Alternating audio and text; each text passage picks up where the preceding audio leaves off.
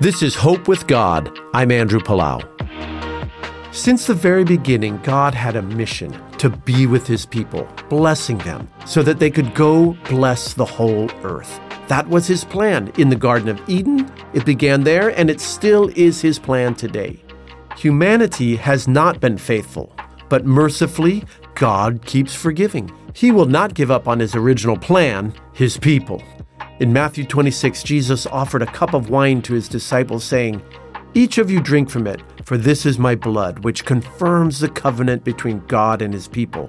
It is poured out as a sacrifice to forgive the sins of many." If you have given your life to Jesus, you are a part of his steadfast plan to bring about blessing, flourishing, and saving faith for people everywhere.